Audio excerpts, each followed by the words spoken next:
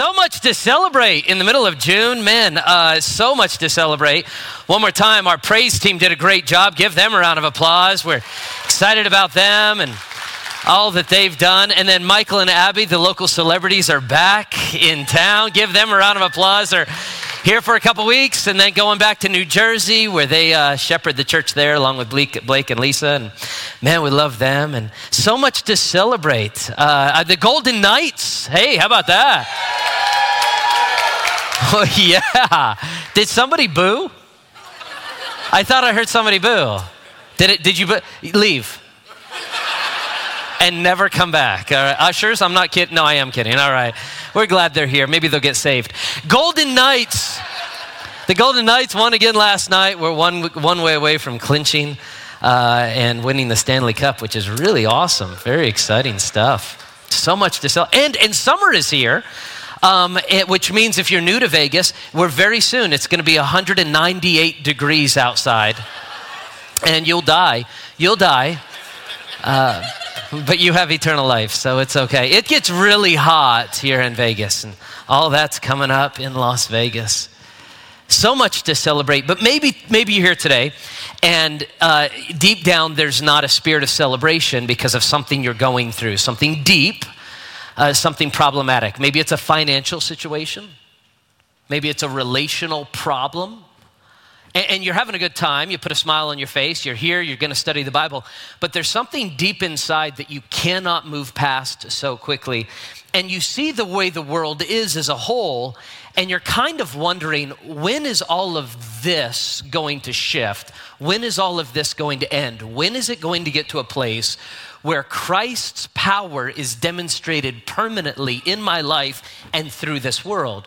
Essentially, you're asking the same question that the people in Luke chapter 17 were asking, and that is, when will Christ's kingdom be established? You know, Jesus is the one who said, pray thy kingdom come. God, we want your kingdom to come. So when is the kingdom going to come? And that is essentially what's being asked to Jesus in Luke chapter 17 and verse 20. The Jewish people lived in a great anticipation during this time. The people who lived in Israel, there was a sense of anxiety and anticipation all at the same time because of what their society was going through. You see, there was a great political divide in that culture, where half the people felt one way about everything and half the people felt another way about everything. And that political divide made them fight constantly. The taxes were very, very high. The national political situation was made even worse because there were bad players all around the community and all around the area that were bringing political problems to the point where the nation of Israel at this point had already been conquered by an outside empire named Rome. And so there was this sense of anxiety and frustration that was at a heightened level when this passage was written. Not only that, there was major financial problems with the society and the economic system of the day. Because of the outside influence of Rome, the taxes of the people were so high, they could barely make a living. There were racial tensions that were boiling over between the Samaritans and the Israelites at this time. And throughout all of this, they were expected to go and celebrate a national holiday called Passover.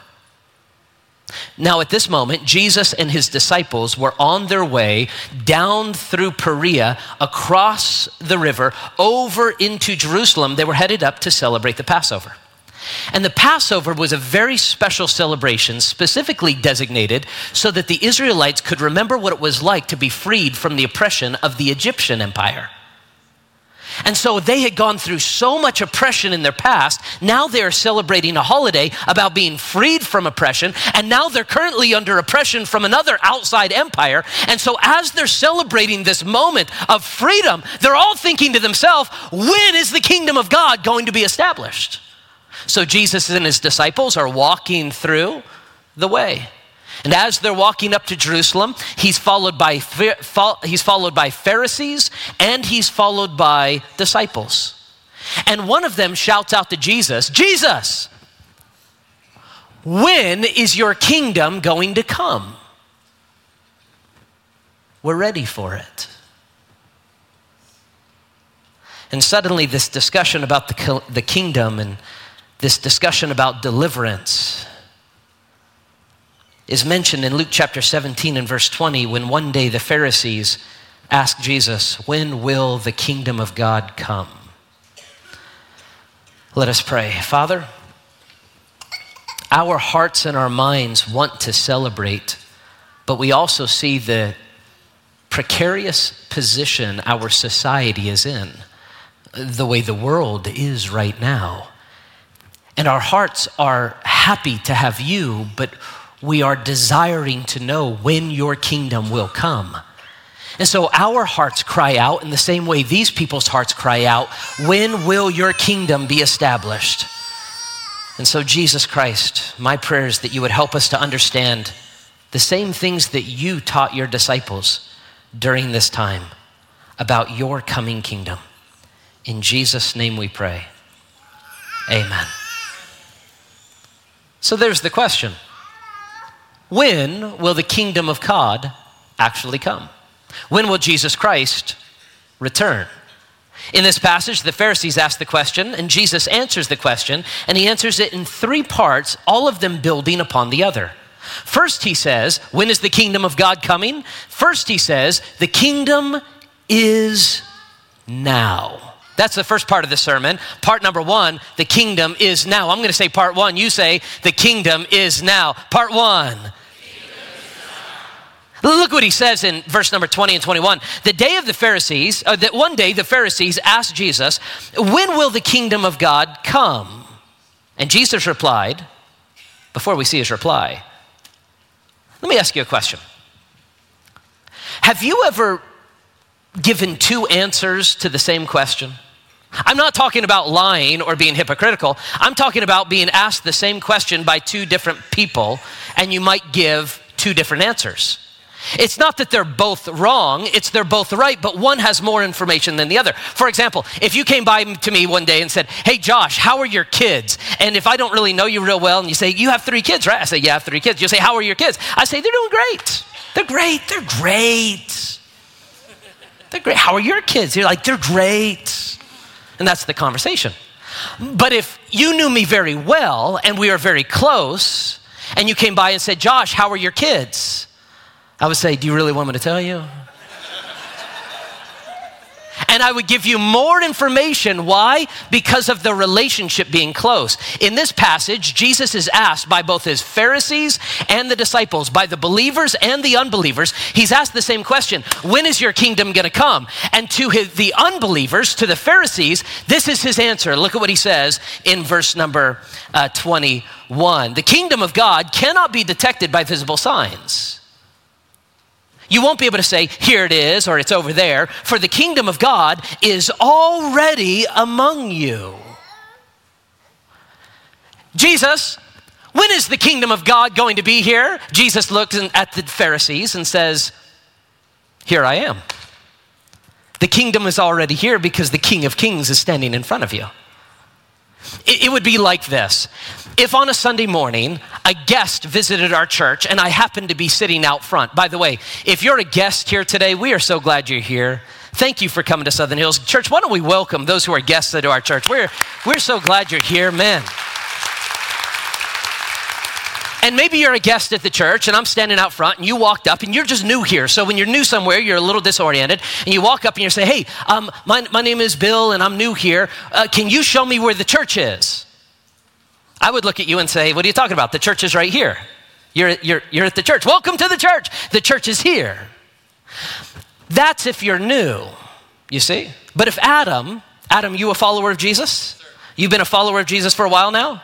Okay, if Adam took me out to coffee and we sat down at Starbucks and Adam looked at me and said, Pastor, where is the church? Tell me about the church. My answer to Adam is not going to be, hey, that building over on Pebble and Blue Diamond. My answer to him is going to be slightly different. Why? Because he's asking a deeper question. I'm going to say, Adam, the church is you and I. Right here in Starbucks, we are the church. And when you go out to the game, you are the church. And we collectively are the church on Sunday in this location. And we throughout the week are the church as we disperse. We are the church. So it's not that Jesus gives two different answers. He gives one answer to the unbeliever. All they need to know is Jesus is saying, I am the kingdom. If you receive me, the kingdom is now. Which leads to a theological idea that some of you may have never been taught, but I want to teach it now. It's a deeper theological idea. Even though it's a Sunday morning, I'm going to share it. It means this. The theological idea is what we say, what we refer to as the kingdom now and eventual. Let me show you the slide. It explains it very well. This is what we call the already and not yet theology. The kingdom of God was established the very moment Jesus Christ came to earth. During what we celebrate as Christmas time, when Jesus Christ was born in that manger, and then he started teaching everybody over his lifespan, died upon the cross, was buried, and rose from the grave, and established what we call the church age. During this age, we are in the kingdom of God. So when you say, where is the kingdom of God? The answer is, it's right now. But in another sense, the kingdom of God is still yet to come. So we believe that the kingdom of God is already, but also not yet. The full establishment of the kingdom of God did not take place when Jesus came the first time. The full establishment of the kingdom of God is when Jesus Christ comes back the second time. How many of you believe that Jesus is coming back? Amen? This is what he said, and he taught over and over to his disciples, I must go away, but as I go away, I will come again and receive you to myself, that where I am, there ye may be also. So the Bible says Jesus Christ is coming back. So when will the kingdom of God come?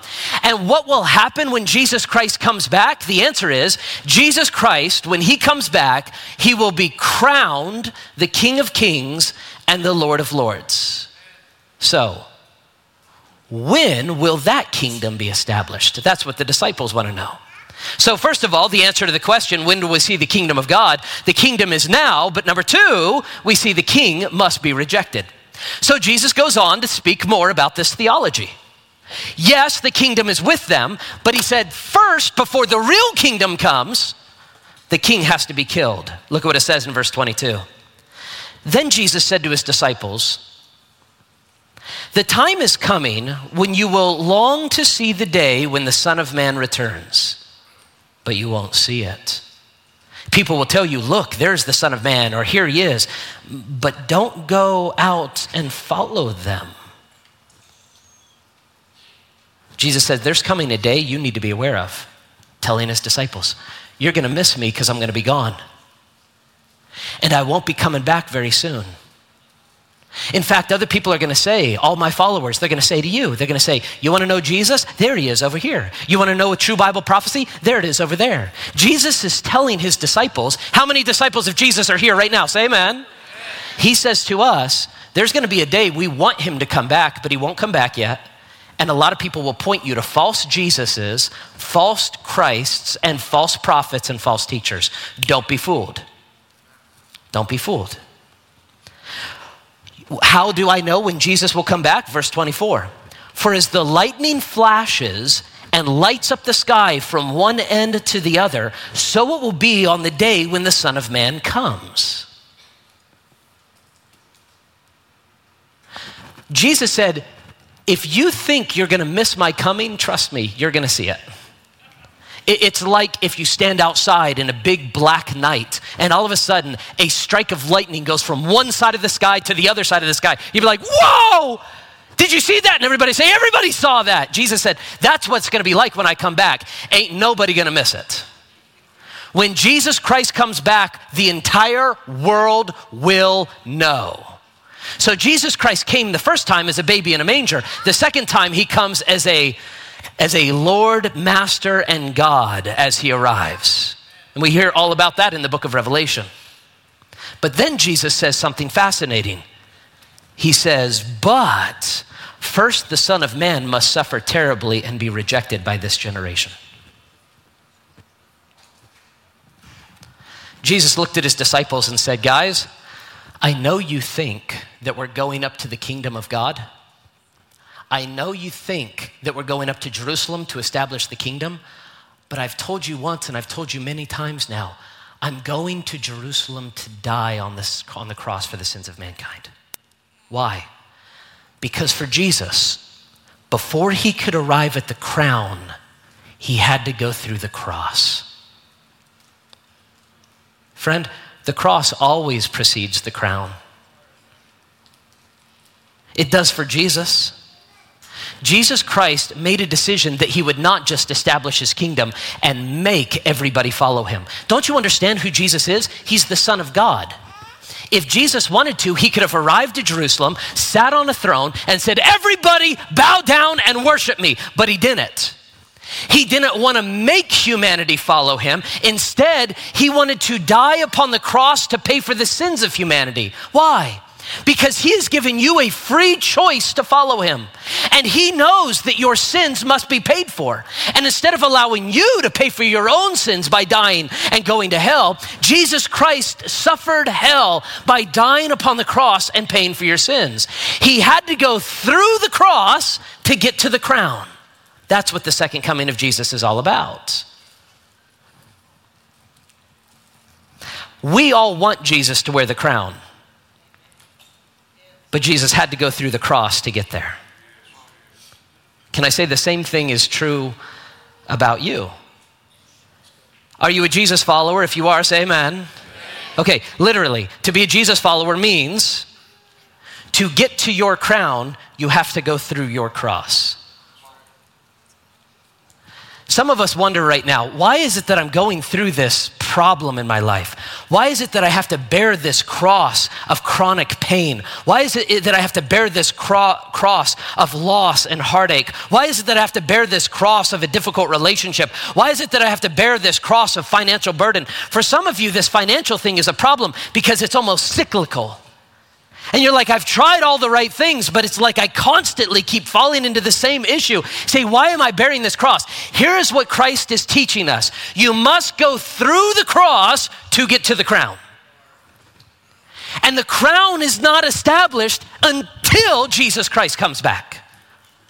Jesus is saying, if you're a follower of mine, understand this life is going to be difficult. It's part of what it means to be a follower of Jesus Christ. But as you make your way through that cross, the crown is waiting on the other side. Can I get an amen? And that's why Christians for years have always looked forward to the second coming of Jesus Christ. We want the kingdom to come. Why? Because that's the kingdom we've been looking for. Number one, the kingdom is now. Number two, the king must be rejected. But number three, the king will return. Can I get an amen? Yeah, the king will return. Jesus Christ is coming back, and he talks about it here in verse 26. When the Son of Man returns, it will be like it was in Noah's day. Stop. Jesus said, you want to know what it's like when I come back? First of all, I already am here, so the kingdom is now. And I've got to die and be buried and rise from the grave, and then I'll be rejected, and then I'll come back. But you want to know what it's like when I actually come back? He gives two analogies. The first one is, it'll be like the days of Noah. And the second, it'll be like the days of Sodom and Gomorrah. These are the words of Jesus. So first he talks about Noah. He says, when I come back, the world will be like in the days of Noah. In those days, the people enjoyed banquets and parties and weddings right up until the time that Noah entered into the boat and the flood came and destroyed them all. Now everybody listen. If you only like, hey, listen, if you only like baby Jesus, right? Like that's your favorite Jesus, or you like shepherd Jesus holding a lamb, you know? Just turn your mind off. You don't want to see this side of Jesus. You won't like this side of Jesus because you like to control the narrative of who Jesus is in your mind. You're not going to like this part because Jesus said, the world is coming to an end. It'll be like it was with Noah. And in Noah's day, people were eating and drinking. They were having banquets and parties and getting married. And then all of a sudden apocalypse. That's what it'll be like when I come back. Normal life, sudden apocalypse. Verse 28. The world will be as it was like in the days of Lot. You say, who was Lot? Lot was the man who was in Sodom and Gomorrah with his family. People went about their daily business, eating and drinking, buying and selling, farming and building, until the morning that Lot left Sodom. And what happened when Lot was rescued out of Sodom? When Lot was rescued out of Sodom, sudden apocalypse. The world was doing their own thing, ignoring God, cursing God, filled with sin, didn't care about God. Yes, there was this tiny little family of people who did believe in God, but they were irrelevant. They were nobodies. They were to be spit upon. They were to be looked down upon. They were nobodies. And Jesus said, that's the way it'll be whenever I come back.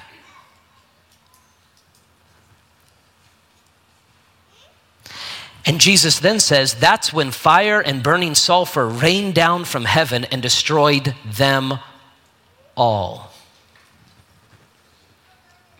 Yes, Jesus says, yes, it will be business as usual right up until the day when the Son of Man is revealed. Pastor, what's it going to be like when Jesus comes back? I'll tell you what it's going to be like. It's going to be like this. When Jesus comes back, it's just going to be a normal day to the rest of the world.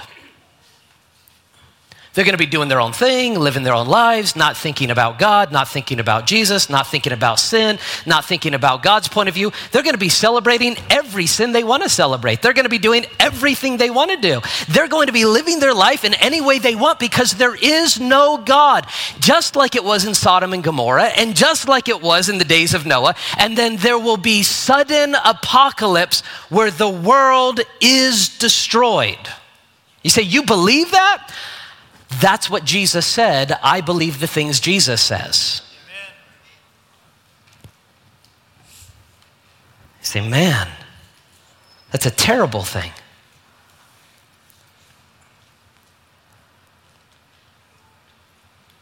It is a terrible thing. It's a terrible thing that the people of Noah's day rejected God. It's a terrible thing that the people of Sodom and Gomorrah rejected God. And it's a terrible thing that in our world today, people are rejecting God. It's a terrible thing. And then God says, when I come back, before I can establish the kingdom, I need to eradicate the temporal, sinful, disgusting world that has been destroying itself. You say, why? Because this world, though as nice as it looks, it's filled with hate and violence and war and disease and death and anger and malice and lust and rage and destruction. And so we as Christians have said for years, thy kingdom come, thy kingdom come, thy kingdom come. Why? Because we know all of this is a facade. On that day, the person, Jesus says, the person that is out on the deck of the roof must not go down into the house to pack. A person out in the field must not return home. Remember what happened to Lot's wife. Jesus said, in that moment, as you see the end approaching, do not cling to this world. Let me ask you a question. Have you seen this world heading in a bad direction? Like genuinely. Did you know there's not very many people in this entire society who don't believe that our world is headed to hell? They'll tell you different reasons why they believe our world is in trouble, but everybody knows something's not right. And listen to me, my dear friend, who cares what all of them believe? I'm asking you what you believe. Do you look around the world and you think something's not right here? Do you know why you feel that way? Because something's not right here. Something inside of you is telling you this is all headed to a bad place. You say that's just what a few people believe. No, even the secularists, even those who don't believe in God, they know the end is coming. You say, how do you know that? Because all the movies they make and all the books they write are all about the coming apocalypse. Deep inside, they all know we're headed there. The difference is they think the answer to the question is humanity. They think we who kill each other are the answer to our own problems. Why can't God be the answer? Because they rejected God long ago. There is no God. Why did they reject God? Because they don't want to submit to a deity other than themselves. And so Jesus said this would be happening once again. Verse 33, if you cling to this life, you will lose it. And if you let your life go, you will save it. In that night, now Jesus describes what it's going to be like when he comes back. In that night, two people will be asleep in one bed. One will be taken, the other left. Two women will be grinding flour in the mill. The one will be taken and the other left. Did you notice something interesting about the story of Lot and the story of Noah? Before God came and destroyed the society, he rescued his believers out of the society. Did you notice that? So Jesus said it'll be the same thing when I come back. Before I come and destroy the world, he's going to rescue his people out of that. We, as Bible believers, call that the rapture, where God rescues his believers out before the judgment begins. And this is what the Word of God teaches. When the king returns, he will gather his family for protection, but he will also gather his enemies for destruction. And that's what the next verse says. When and where will this happen, Lord? The disciples asked, and Jesus said, just as the gathering of vultures shows there is a carcass nearby, so are the signs that indicating that the end is near. Jesus tells us in Luke chapter 21 and in Matthew chapter 24 and 25, the last judgment that God brings is Jesus puts all of the unbelievers on one side, he calls them goats, and all of the believers on the other side, he calls them sheep. And he brings the sheep into his family permanently into heaven, and he sends the goats to hell. That's what Jesus says. So he doesn't just gather his family for protection, he gathers the unbelievers for destruction. When and where will this happen? The disciples asked, and they said, Jesus said, I'll tell you when it's going to happen. Do you know what it's like when you see a bunch of vultures flying in the sky? What does that tell you? Death is coming. Death is coming.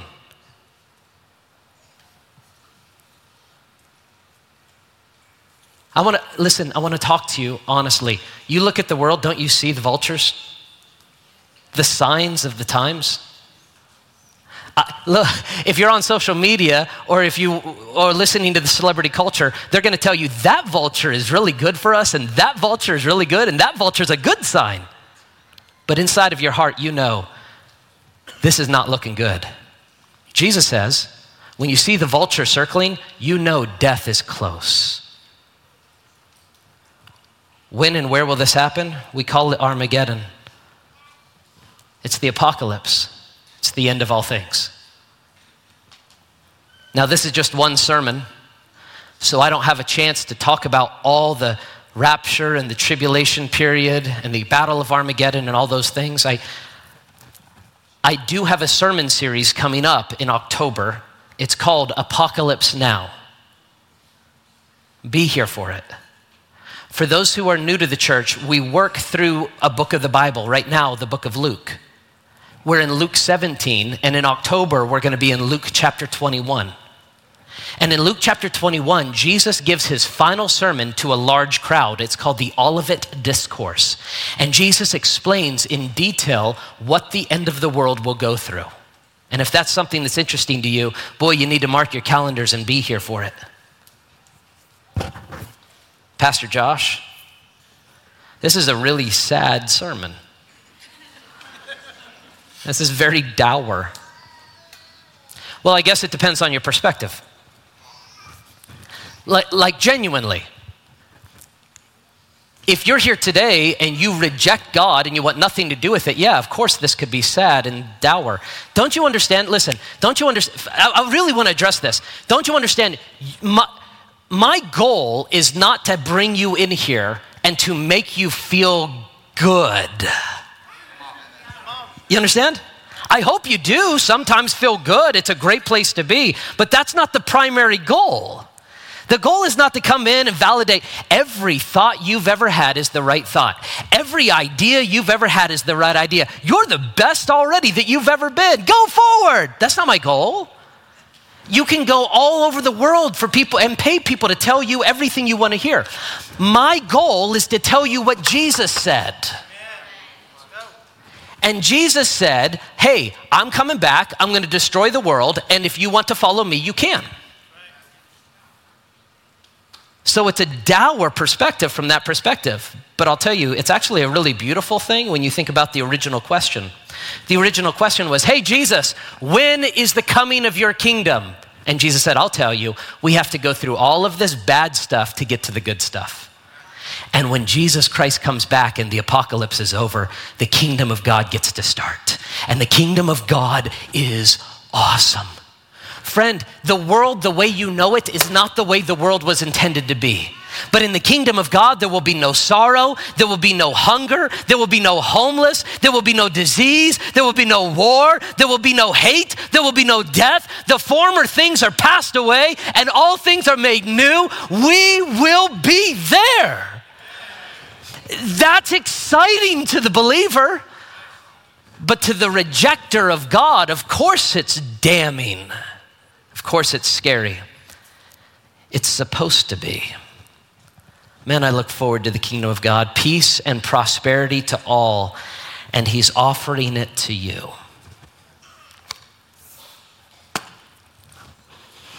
Okay, so Josh, what do I do with this information? Right? Like, wow, geez, like, what do I do with this? Okay. The answer is, you got to tell people. Don't you get it? If you believe, how many of you believe Jesus? Say amen. Amen. You got to tell people. This is what sudden apocalypse. Now, let me just warn you. I love you, Christians. Let me just warn you. Be aware of how you tell people. Don't be a weirdo. You know what I mean? We got a lot of weirdos. Like some of you are already on Amazon and ordering boxes and markers, you know. You're going to be standing out on the corner next week. It's not going to help. It's not going to help. You say, what do I do? Get to know people, love those people, and tell them, hey, can I tell you about Jesus?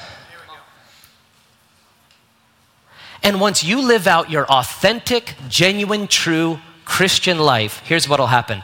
Other people will see it. Other people will ask questions. And what will happen is they themselves will be drawn to the truth and they'll come to church and they'll get saved. Can I get an amen? That's what happens. That's what happens here all the time. That's what happened here. You see this little boy?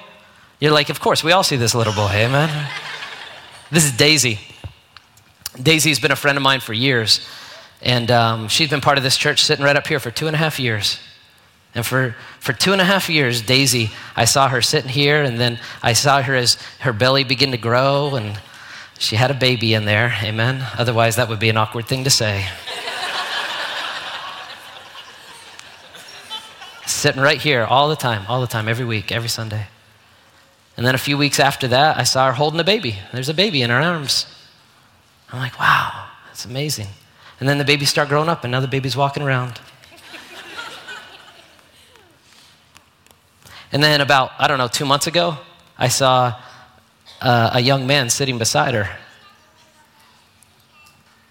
And I'm like, is that her brother? That's what I thought. I'm like, I found out, no, that's the guy. And I'm like, oh, we've been waiting for this guy. And that's the guy right there. And a couple weeks ago, he came to me after the service, and he shook my hand. He's like, Pastor Josh, you got to help me. I said, what? He said, we got to go to the coffee shop and talk. Right? And I said, about what? He said, I got to be a good Christian father. That's what he said. And I'm like, okay, well, you got to start by becoming a Christian, you know. And so we went to coffee. Was it a couple days ago? On Friday? And Joshua, right there at coffee, bowed his head and received Jesus Christ as his Savior. Amen? Amen. Now listen. I can't save the world, neither can you. That's Jesus' job. But what you can do is you can help a few people come to know Jesus. So that those people don't have to go through that stuff, yeah? So who are you supposed to bring to church? Let's pray. Father, thank you for the chance to study your word, to get to know you, to understand more about the apocalypse, the end of times. Jesus, my prayer is that you would help all of us to take the truths that we know and graciously and kindly tell people about you and invite them to church so that they don't have to suffer the judgment on this world. In Jesus' name we pray. Amen.